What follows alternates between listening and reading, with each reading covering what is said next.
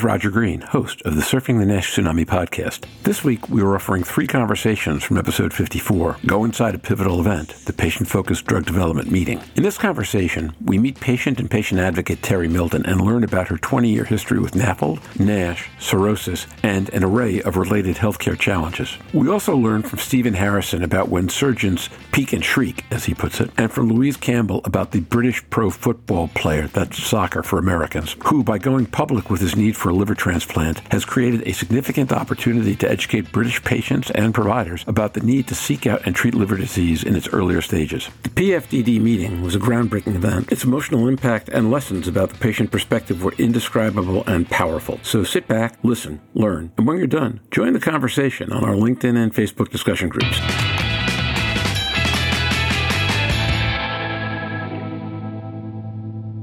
So last week's patient-focused drug development event was sponsored by Global Liver Institute in collaboration with FDA, and it was really something unique. Donna Cryer is with us today. The band is back together. Donna's here, and she'll be able to talk about it. And we're also fortunate to have with us Terry Milton, who was one of the people who testified at the event. Let me start by introducing Terry and inviting Terry, as people normally do on the first time, tell us a little bit about how you got here. Take a little more time than the 2 minutes we usually give folks, because I'd like you to talk some about the history of the disease, share some of the facts that you shared at last Thursday's meeting, so folks have an understanding of how painfully you've earned your right to be part of this conversation. Terry Milton. Thank you so much, Roger. I can tell you that there is no way that I thought I would ever be here today. And I mean that literally and figuratively in all the other ways. In 1998, when I was first diagnosed with fatty liver, after doing something as simple as giving blood to the American Red Cross and getting a little postcard that says, by the way, your liver enzymes are high. And so when you start there and your doctor says, don't worry about it, it's not a big deal. Everybody has fatty liver at some point in time. And 19 years later, almost 20,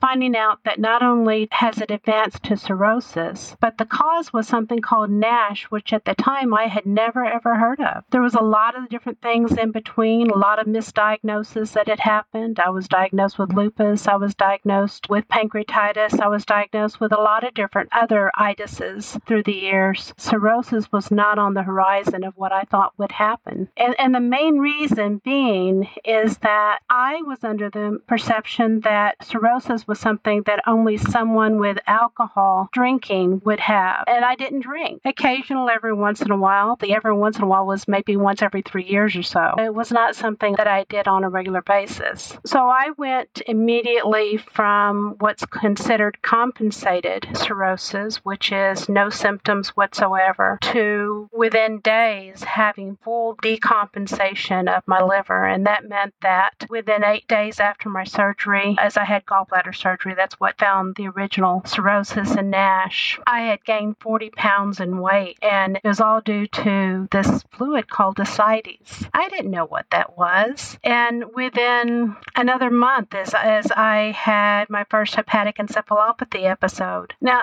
I'm a communicator. I create and design classes to teach adults. I enjoy doing that. As Donna has gotten to meet me through the years, as she knows I'm a storyteller, and I know how to pull a story to illustrate something that people are going to understand. But when you have hepatic encephalopathy, those things go out. And I guess the reality of that came to a point when I was a block from home and got lost. And then you try to figure out how to use your cell phone and don't know where the emojis are, or even how to push buttons, or even if you can hold your phone because your hands are shaking so bad. And all those things were going on, and then find out that I have varices, and it goes on as far as the number of things. And then in 2018, being diagnosed with HCC, hepatocellular carcinoma. And all I know is that every time that I went to go find out a little bit more about what was going on with me, there was no information available. Not anything that didn't say I was going to die within weeks or months. But it was daunting because all of a sudden Dr. Google was lying to me. He didn't know what to do, or she didn't, depending on how you want to call Dr. Google. But I have since found out that they failed medical school, and they're not a reliable source of information. So, Terry, I think I mentioned this to you when we talked before, but the way this turned in from a 3 to 4 week podcast on clinical trials to what it wound up becoming had a lot to do with two patients who consulted with Dr. Google and wanted to know from Dr. Harrison over the internet where they were going to die quickly.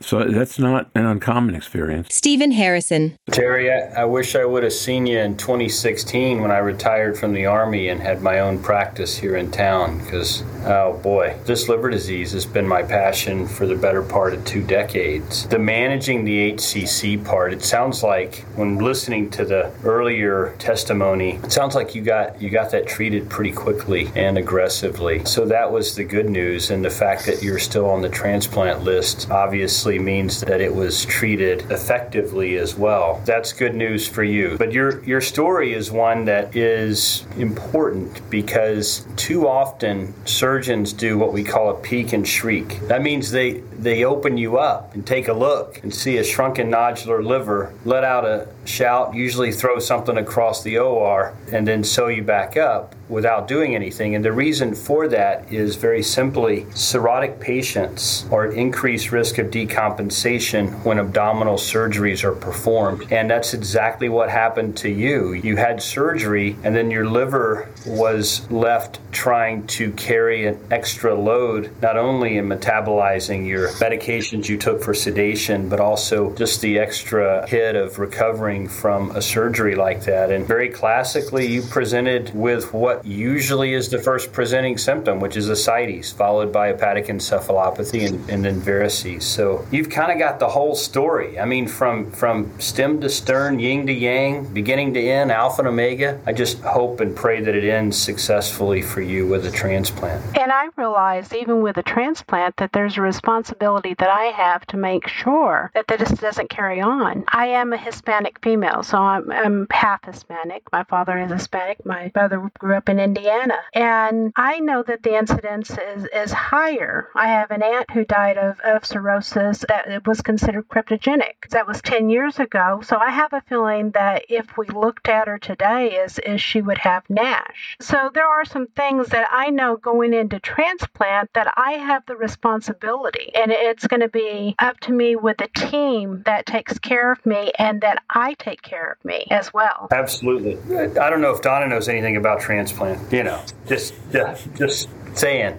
She probably can share with you some pearls. But I have to tell you a funny story when you mentioned Google. A dear friend of mine and many on this podcast is Scott Friedman, and he has a coffee mug that I don't remember the exact words, but it's something like, "Don't confuse your Google degree with my medical degree."